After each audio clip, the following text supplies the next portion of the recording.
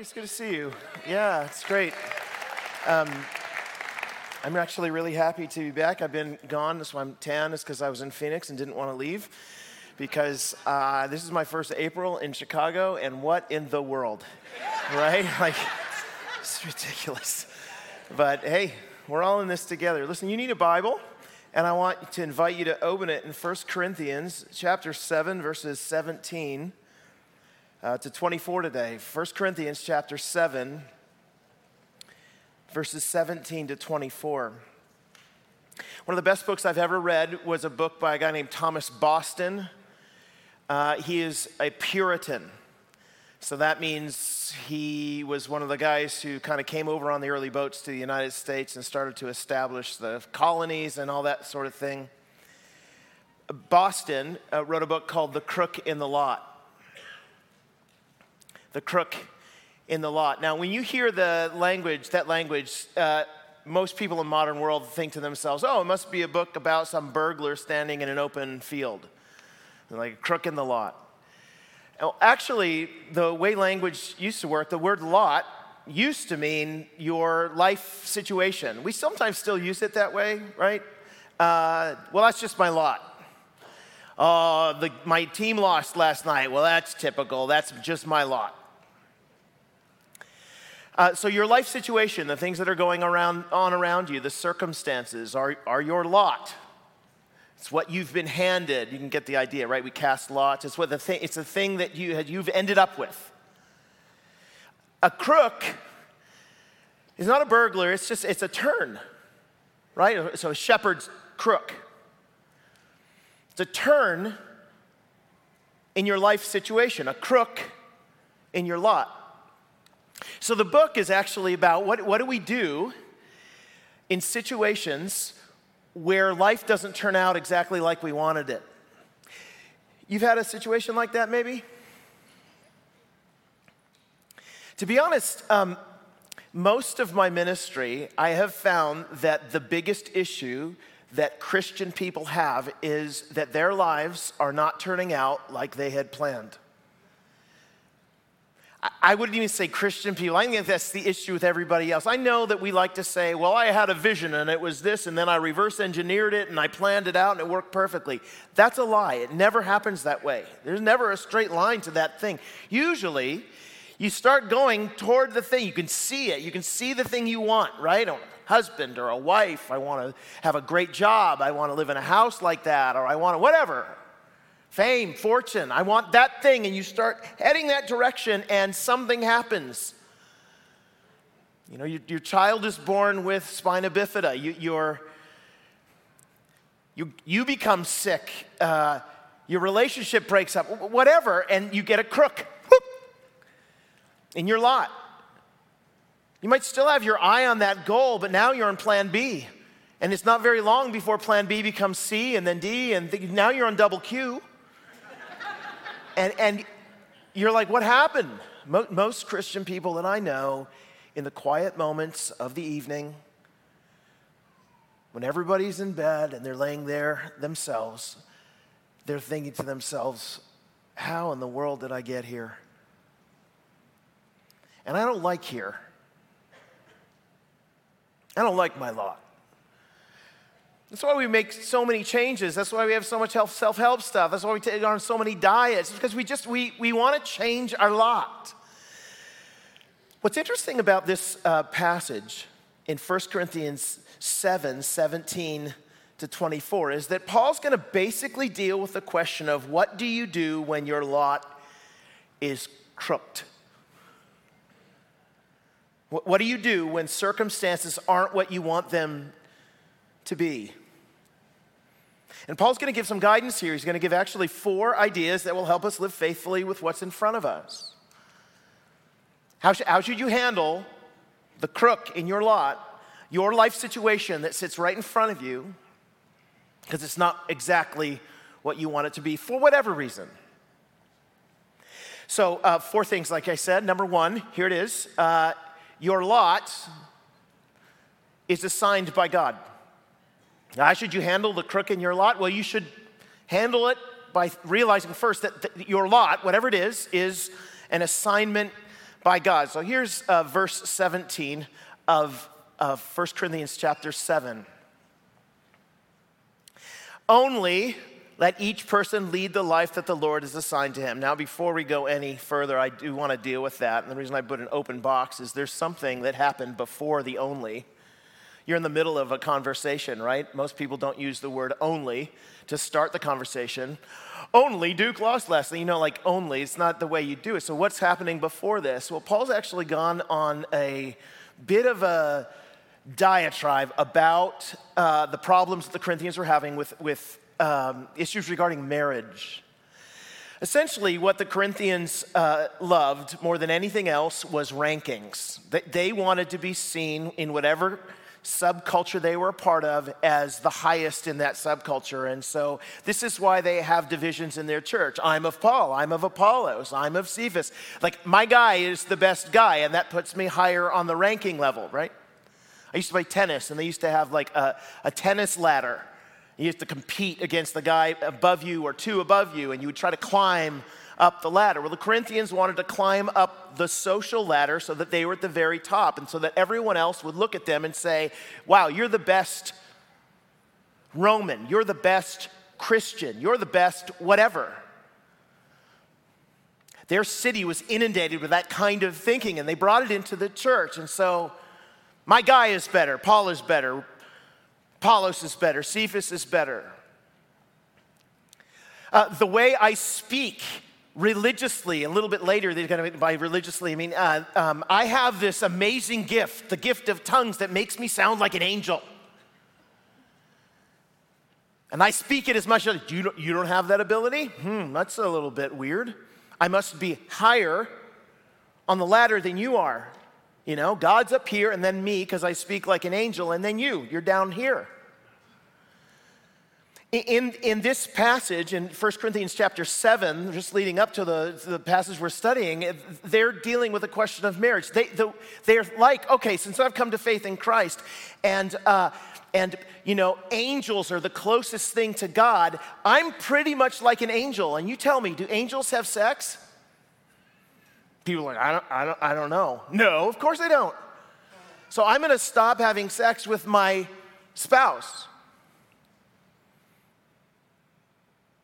Actually, angels aren't even married. They don't do that. So I'm going to stop being married to my spouse.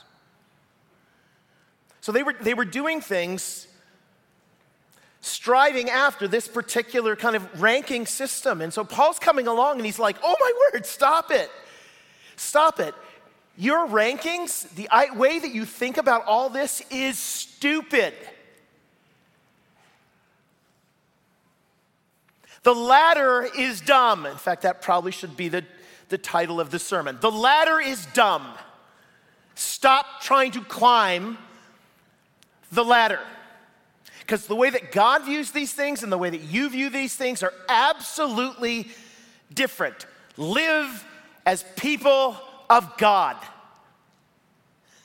Right, so only then let each person lead the life the Lord has assigned to him and to which God has called him. This is my rule in all the churches. Look, every single church I go to, this is the thing I say. I'm not the one who's weird, says Paul. You guys are the one who's weird. Your standards and way of looking at this are completely weird. Because your lot is your assignment. I had a friend actually who used to be a Secret Service agent. It was interesting talking to him. I don't know him that well, consider him a friend, but I remember having a really good conversation with him about what he used to do. Because, people like me want to know the behind the scenes of Secret Service. Dude, do you run by the motorcade the whole time?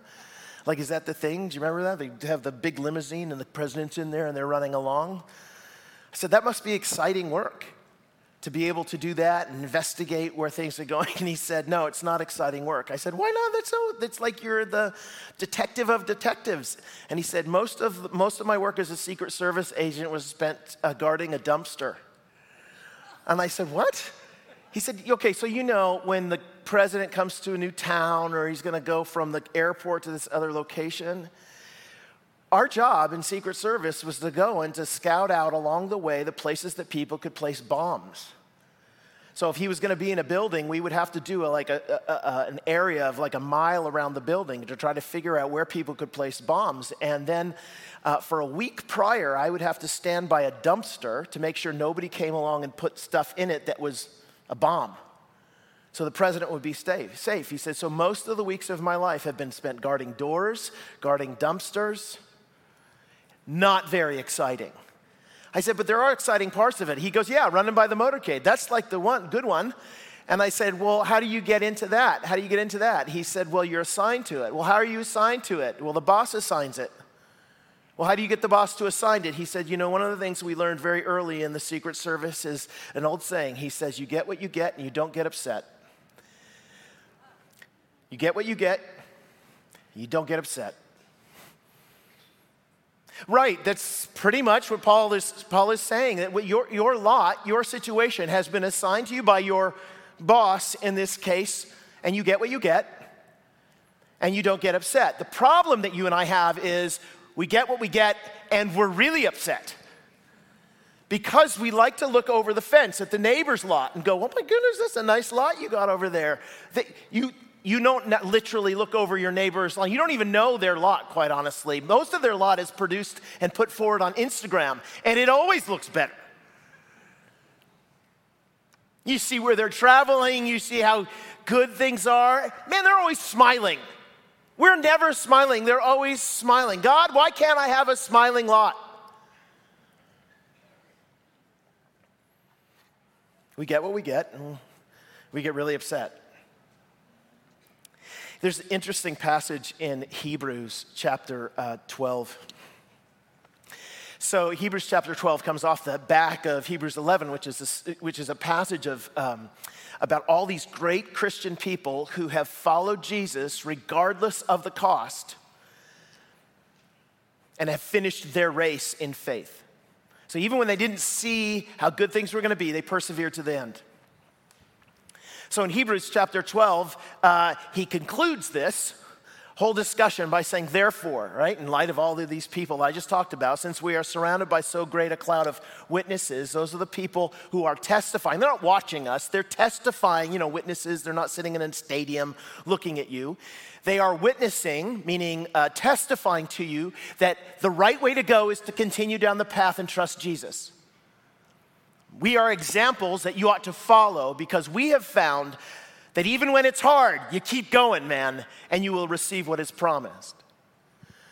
Since we are surrounded by so great a cloud of testifiers testifying to that, let us also lay aside every weight and sin which clings so closely, and let us run with endurance the race that is, here it is, set before us. That is a passive. The race is set before us. Somebody else sets the race before you. I wonder who that would be.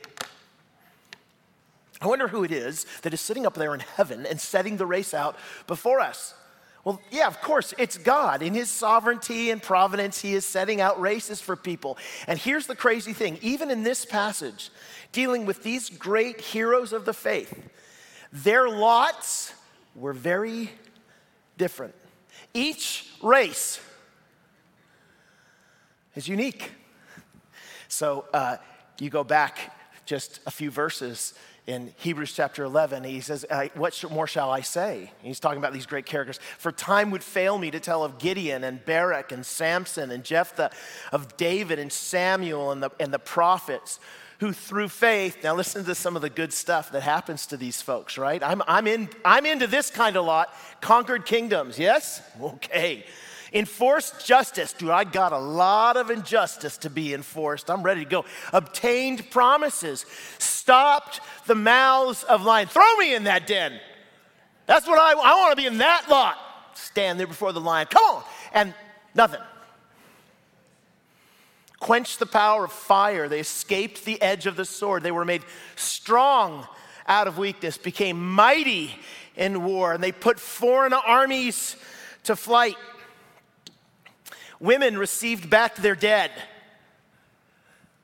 That's a good lot. By resurrection. Pause. There.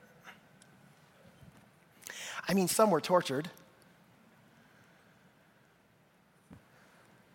Refusing to accept release so that they might rise again to a better life. Others suffered mocking and flogging and even chains and imprisonment. But listen, in other words, some people received their dead back and some people just received death.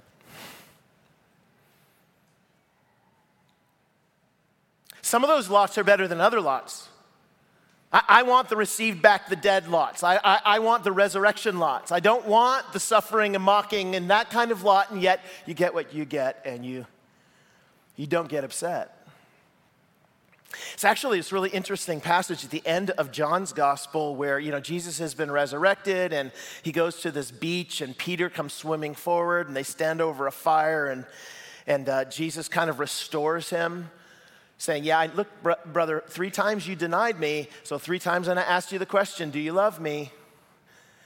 And after each time, Peter says, yes, I love you, Lord. You know that I love you. Jesus said, I want you to feed my sheep. In other words, I want you to take this experience and your failure, and I want you to turn it and use it so that you can be a leader of God's people, so that you can feed my people, so you can be a shepherd for them. And Peter's like, all right, I can do that. I'm ready to go. Truly, truly, though, this is how Jesus finishes the little conversation he has with Peter. I say to you, Peter, when you were young, you used to dress yourself and walk wherever you wanted, but when you are old, you're going to stretch out your hands and another will dress you and carry you where you don't want to go. You stretch out your hands, Peter, and they're going to dress you in stuff you don't like. What does that look like? Well, this he said to show by what kind of death he was going to glorify God. You're going to get crucified, Peter, just like I was. And Peter's like, oh, okay, yeah. I'm not sure that's the lot I like. So listen to what Peter does. He does exactly what all of us. And after saying this, he said, look, follow me. This is the path I've laid before you. This is the race marked out for you, Peter. It's your race. Follow me in the race. And Peter does what you and I do. He gets what he gets and he gets upset. Peter turned and he saw the disciple whom Jesus loved following them. This guy, disciple whom Jesus loved, is John. He doesn't like to use his own name in his gospel for some reason. The one who had leaned back against him, Jesus, during the supper and said, Lord, who is it that's going to betray you? He's like, it's me. I just don't like using my name. When Peter saw John, he said to Jesus, right? So he's looking over the neighbor's fence and looking at John and says to Jesus, Lord, what about him? Because it's not a big deal, Jesus, if I actually have to go and do the crucifixion. I get it. But as long as John's getting the same thing. And then Jesus said to him, which is what he would probably say to all of us when we say, I don't like my lot, I like their lot. If it's my will that he remains until I come, what's that to you? Like, you're not in charge of all this stuff, man. I'm the one who gets to make the assignments. I have reasons for my assignments. What is it to you? But here's the thing, Peter. You follow me in your path. And it's going to take turns that the others aren't going to take. Yes, I got John. He's going to die eventually all alone, late in his life on an island. But what's that to you? You follow me. I was a baseball coach for like this much time in my life. I was an assistant coach because I don't know much about baseball at all. You throw it, you catch it, you hit it. I was with a head coach who was really good at it. And he said, look, your job is just to make sure that the kids are having a good time and you don't put kids in any positions where they're going to get hurt. Okay, so I'm dealing with a bunch of, 9-year-olds, 10-year-olds, and I'm looking around and some of them have never touched a baseball before. One kid has got a glove and he's got it backwards on the wrong hand. And he's standing there looking around, and you're like, dude. So you get to know the kids, and eventually you're like, okay, so here's the thing. I'm going to let you pitch. In fact, I want you to pitch because you're the only kid on the team who actually can throw the ball anywhere near where he's aiming. This other kid with, hand in the, you're going to go to right field, buddy, because nothing's coming your way, right? But I'm not putting you out there because I hate you. I'm going to put you out there because I want to keep you safe. Now, other kids, you're like, you know what? This kid could be really great if they got some experience. I'll put you at shortstop. It keep you used to getting the ball, use the infield that way, and maybe you get a catcher who can catch the ball, whatever. You do the lineup based upon what they can and they can't do. My point is that you have a purpose in all of the assignments you give. It's not like you just arbitrarily going, shortstop, back to center field, pitcher. You have a purpose. You want to keep the kids safe and you want them to develop. The kids always complain though, yes? About what they get. Why am I going to the right field? Because you suck. No, because you're going to right field, son, because I need you to be safe. You're going to go to the pitcher. You're going to go to the shortstop or third base, and I've got reasons for it. And then I don't like it. What do you say to those kids? What do you say to them? You get what you get, and you don't get upset. Trust me, kids, I know kind of what I'm doing here. Eventually, the team's going to enjoy. You get chances to do other things, but you get what you get, and you don't get upset. The thing that is sitting in front of you right now is God's assignment for you.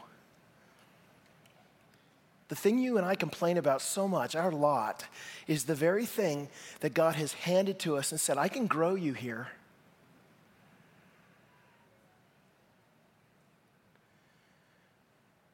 You can love me here. You can see my power here.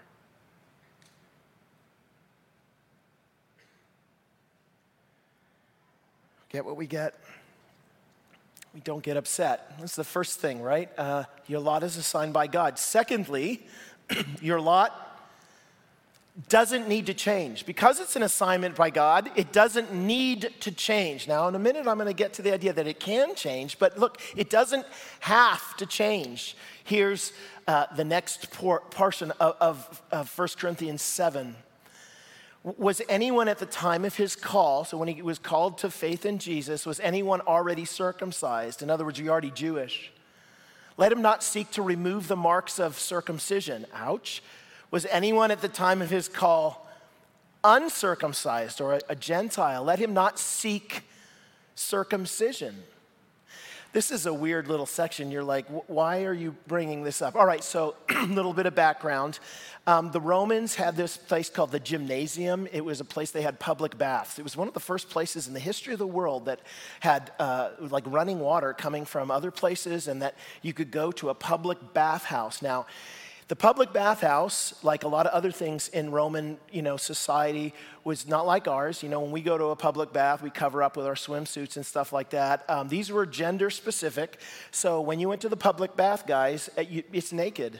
By the way, the Olympics were naked too. So whatever, they liked being naked. So you're in the bathhouse, you're naked. Now Romans look very highly on people who look Roman. Read uncircumcised. They look very lowly on people who would be circumcised because you come from another religious tradition and you're an outsider. And so you can't hide in the Roman bath. Everyone in the entire society, if you want to climb the ladder, you go to the bathhouse. And when you're in the bathhouse, everyone knows your situation. So the temptation that you have is to say, well, I'm going to hide it. And there was a surgery you could get called epiplasm that would hide it. Not change it, but hide it. So that you could climb the social ladder. You sit next to your, future boss, and he's looking and saying, oh, you're a good Roman guy, so I'm going to give you a higher standing. So Paul's interacting with this, and he's saying, look, I know that the temptation that you have is to change your lot, the situation that you are in, because you want to climb the social ladder, that you want to be looked more highly upon by your peers. It went the other way, by the way, for Jews. If you were Jewish and your buddy was uncircumcised, he's not as good, right? You had to be circumcised. Depending on which group you wanted to be viewed highly by, Circumcision or uncircumcision did matter. And yet for Paul, he's like, no, neither circumcision counts for anything, nor uncircumcision. It doesn't matter. The ladder that they've constructed about what you look like in that area of your body is stupid.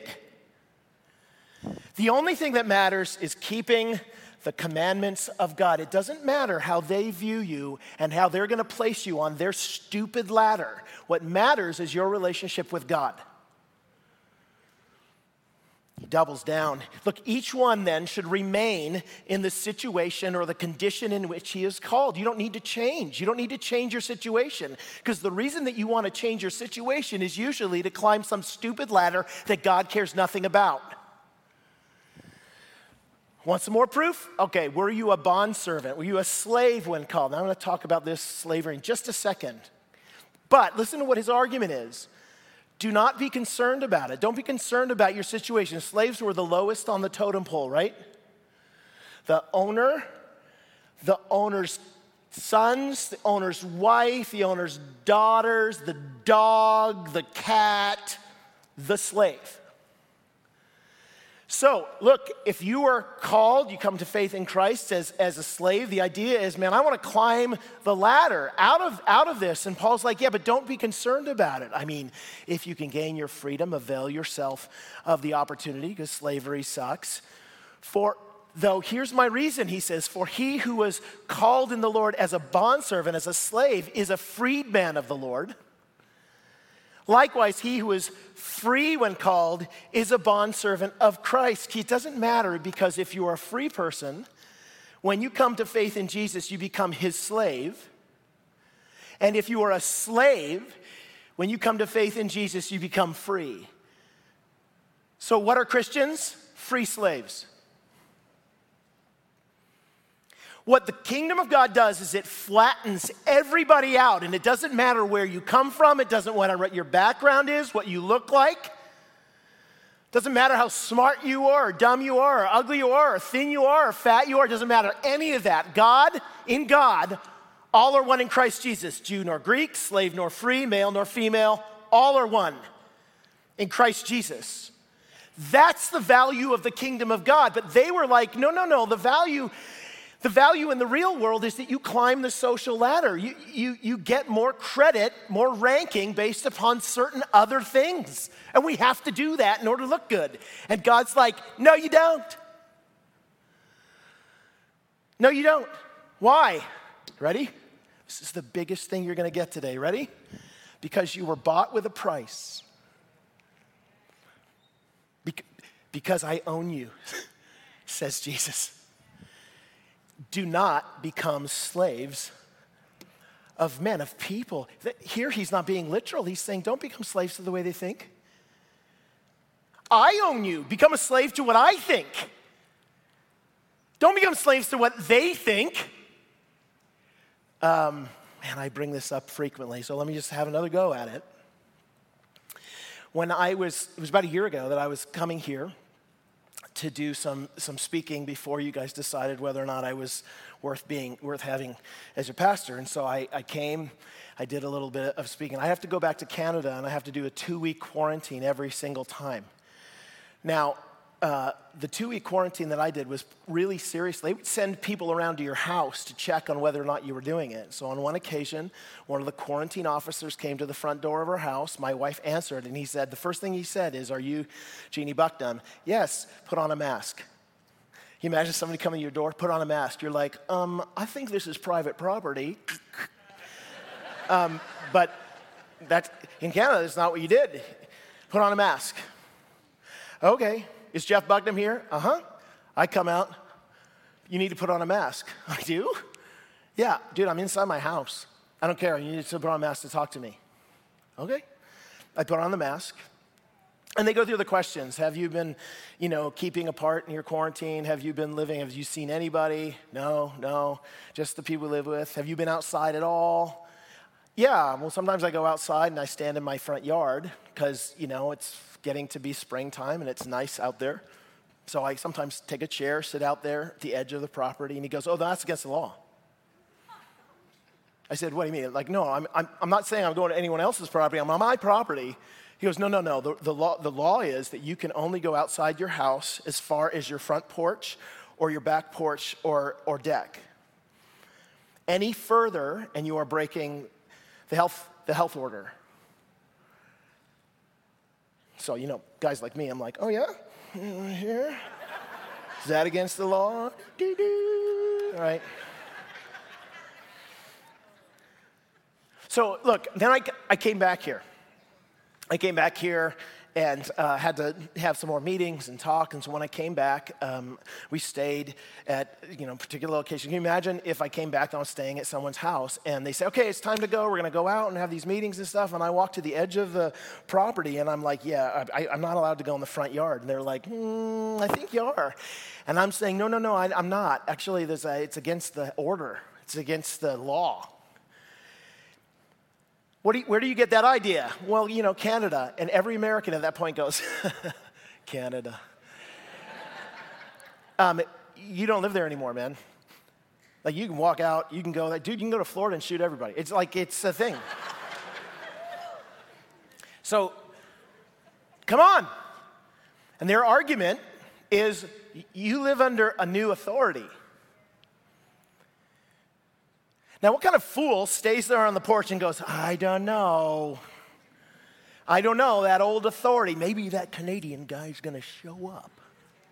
Who does this? And the answer is nobody does this because we're not stupid. And yet you and I, who have been removed from the kingdom of this age and been placed in the kingdom of God's dear Son, when the God's dear Son says, think this way about the world, we're like, I don't know. What about those other people who think the other way? And God's like, I don't care. It doesn't matter. I wrote it down as clearly as I could so that you could hear it. The usual reasons I want to change my lot is because I want something that will make me happier or more prestigious in the eyes of my peers. But the rules and values of the kingdom of this age are different than the kingdom of the age to come. We are citizens of the latter. We are citizens of the age to come. Slaves of Jesus, not men. Amen. So why pursue value according to bad standards? Why return to the old way of thinking and saying, yeah, this is what's going to make me matter in the world? What are you doing? Be who you are. Okay, I'll give you some specific examples because I want to. All right, let's talk in relation to like money and prestige, okay? I was at Blaze Pizza in Phoenix, Arizona, and I was sitting there. It was only everywhere right now, there's only like 3 people working. It's really hard for them, massive lines. Anyway, the manager comes over and he shuts the door because there's a massive line. He locks the door. It's not closing time. He locks the front door. Anyway, we didn't really notice. We're sitting there, and then some guy comes to the door, and he's trying to get in. And I'm like, oh, well, I just opened this door so that he can turn the thing in. So my son goes over to open the door. He's trying to be helpful and open the door. And the manager yells at him, what are you doing? And he's like, I'm trying to let the guy in so he can buy pizza from you. I locked it on for a reason. You keep your hands off of that. And I said, hey, chill. Then my son, it's okay. I was just trying to help him. So the guy walks over and he gets to the door and he's chattering at my son the whole time. My son finally says, man, you don't need to be yelling at me. You don't need to be upset with me. It's not a big deal. And he goes, do you want to leave my store? Do you want to get out of here? I'll kick you out. And, as a dad, I'm like, whoop, okay. We're out. So I'm walking by the guy and say, dude, you do not need to be mean to people and something. So there's, we walk out and frustrated and stuff like that. And the guy stands at the door and he holds the door. And while he's closing it again, he says, I make more money than anybody else in here. And I'm like, okay, Blaze Pizza manager guy. Fine. Well, what does it have to do with anything at all? And the answer is, according to the rules of this present age, it has to do everything. Because the reason I'm more important than you is because I have more money. The reason I'm more important to you is I'm higher on the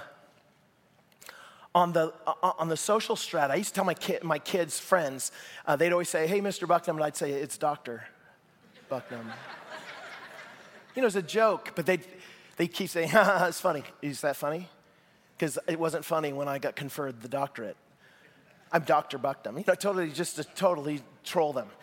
Eventually, they got to the point where they just, as a joke back, kept calling me Dr. Bucknam. "Hey, doctor. Hey, doctor. Hey, Doc B. Hey, Dr. Bucknam, Dr. Bucknam, Dr. Bucknam." Have you ever thought about that? It's like I'm walking out from the Blaze Pizza thing. Is "I'm richer than you." You mean me, Dr. Bucknam? But do you understand? I'm doing the same thing. It's just that I've changed it from money to status, to a title. "You better listen to me. I'm a doctor."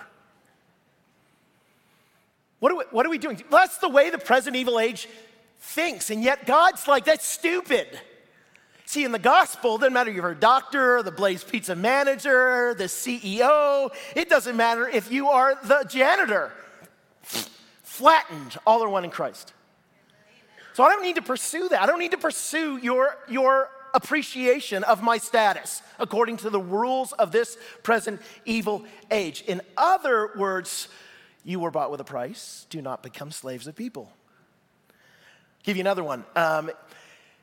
So intelligence is one of the things we like to rank each other by. Have you ever heard the phrase or the saying that somebody said, "Well, he's the smartest guy in the room"? That guy's the smartest guy in the room. I hear it a lot. People point to me when they say, "He's the smartest guy in the room." I'm kidding. By the way, there's like 4 people in the front. Does he really think that? No, I don't. So he's the smartest guy in the room. Right, so when we say that, when we say he's the smartest guy in the room, there is a standard by which we're judging smarts, yes? Usually what we mean by that is that he's the most savvy, politically savvy, kind of with it. He can manipulate and maneuver his way around difficulties and this sort of thing. Man, he's a smart guy. But do you know that if that's what you mean by smartest guy in the room, God doesn't call that person smart. He calls them a fool. Read 1 Corinthians. The wisdom of this age is foolishness to God. God's like, "Yay, you're really good at politics and manipulating everyone else." That's not smart in my book. Smart in my book is obeying the commandments of God. Smart in my book is following the rules of the new community of faith that is defined by Jesus, your owner. Or to put it another way, you were bought with a price. Do not become slaves of people. One more. I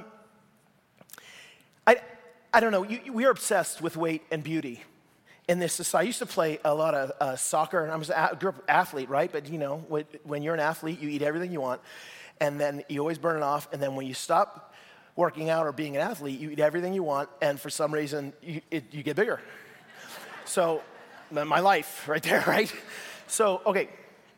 But I still like to play sports, and sometimes I'm playing basketball or sometimes playing soccer, right? I play soccer a lot in New Zealand. So I'm playing soccer against these guys, and, they're faster than me and everything like that. But, as a competitive person, you're kind of like, you get chippy in the game, and that's part of the game. "Oh, yeah, you two went around, you did this sort of thing." Eventually, that kind of trash talk elevates sometimes. And eventually, the final statement anyone ever used to use against me was, "Oh, yeah, you're fat."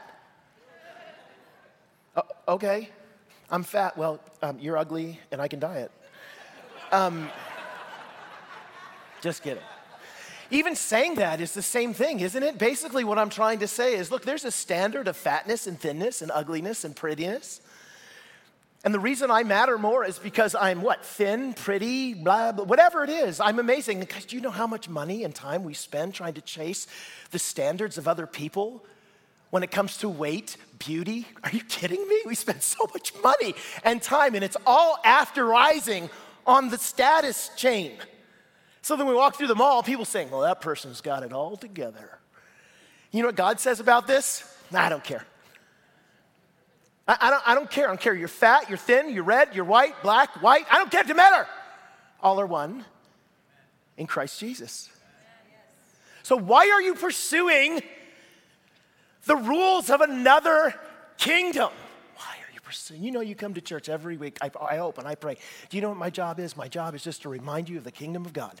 That's all I'm doing, is telling you what the rules of the kingdom are, so that you get up from here trained as missionaries to go back out, to live as aliens and strangers according to the rules of the new age, the rules of the age of Jesus that will last forever.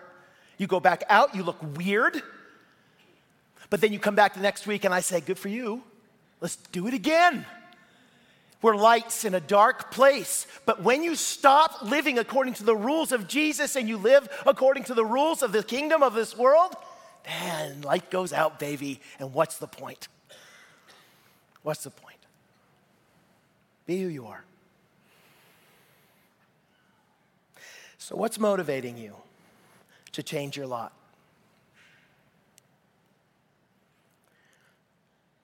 Are you driven by standards of this age or standards of the age to come? All right, I got 8 minutes for 2 points. I'm going to do it. It's a piece of cake. Ready? Here we go. So the third thing is, okay, he just said, look, you don't need to change your lot. But then he comes back, even this little section, he says, but you can. I mean, there's some situations in which you can change your lot. It's not a sin. Again, going back, were you a bondservant when called? Were you a slave? Don't be concerned about it. Well, I'm kind of concerned about it because slavery's horrible.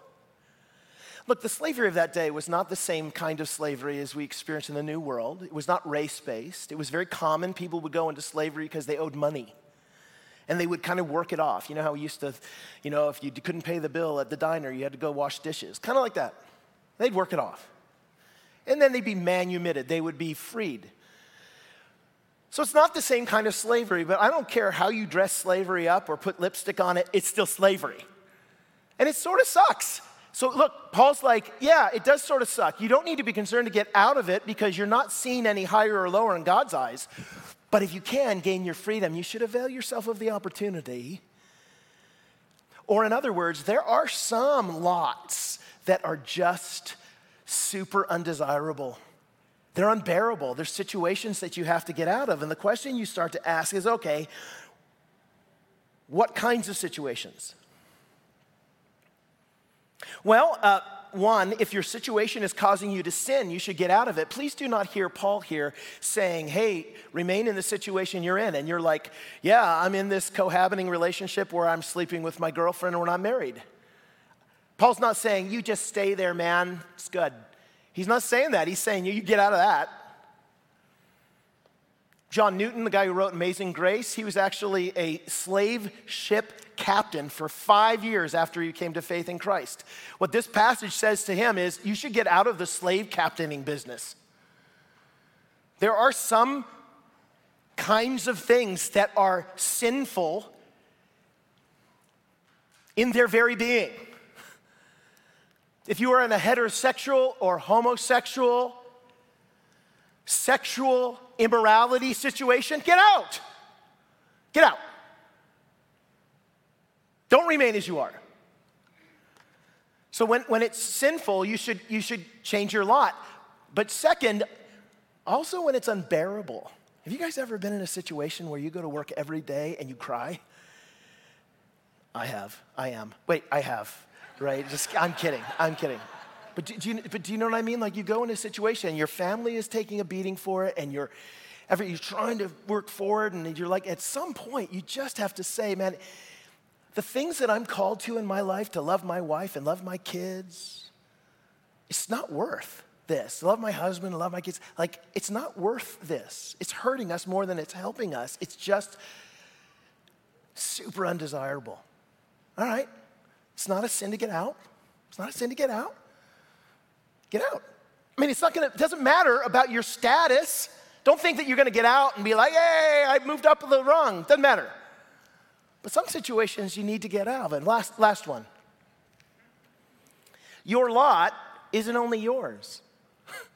Your lot isn't, he kind of finishes this where he began. So brothers and sisters, in whatever condition, each was called, there let him remain with God. This little word with actually means beside. Remain beside God. It's this image where God, Jesus, is beside you in all the lots. Jesus basically saying, look, don't worry, I'm not sending you out there. Saying, good luck, here's some water. See you on the other side of the canyon. No, I'm with you, Every step of the way. And you guys know that makes all the difference, doesn't it? I mean, we're facing difficult lot of crook in your lot. The most important thing is to know that you're not alone in it. If I have to go to a party and nobody else I know is going to be there, I'm not going to the party. If you have to go to youth group and there's nobody you know there, it's really hard to go to youth group or go to school or go to whatever, new job. Like, you want somebody there who knows you and can stick by your side and doesn't abandon you when that crazy person starts talking to you. I need someone there with me, right? Because it brings confidence and joy and security and all the things. And here's the beauty of Christianity, that you are promised that wherever you go and whatever you do, in whatever lot or circumstance you're in, Jesus is with you, beside you. And so you find these great passages of scripture where these people are facing some of the most difficult lots that they could possibly imagine. Moses is called by God to go and to shake his finger at Pharaoh and say, let my people go. But Moses said to the Lord, okay, I'm not eloquent, either in the past or since you've spoken to your servant. I'm slow of speech and tongue. Dude, I am the wrong guy for this job. Then the Lord said to him, but who's made men's mouth? Who makes him mute or deaf or seeing or blind? Is it not I, the Lord? Now go, therefore, and I will be with your mouth.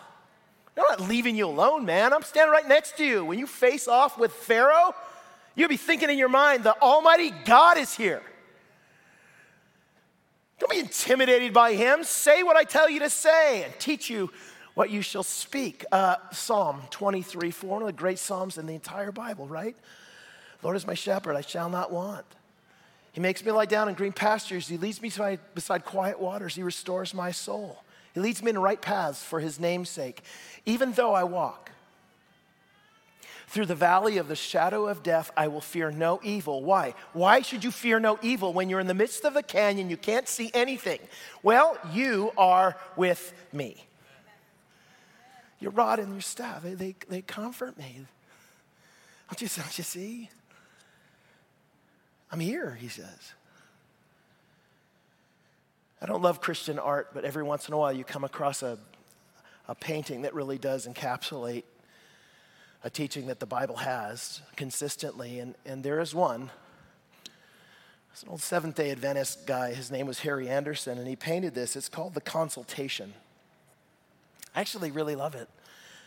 The reason is the person who's sitting in the bed, there's a doctor here, there's a nurse here, she's holding the hand.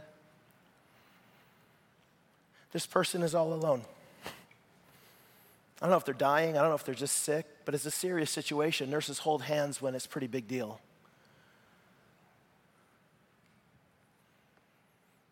And she's all alone. Or is she?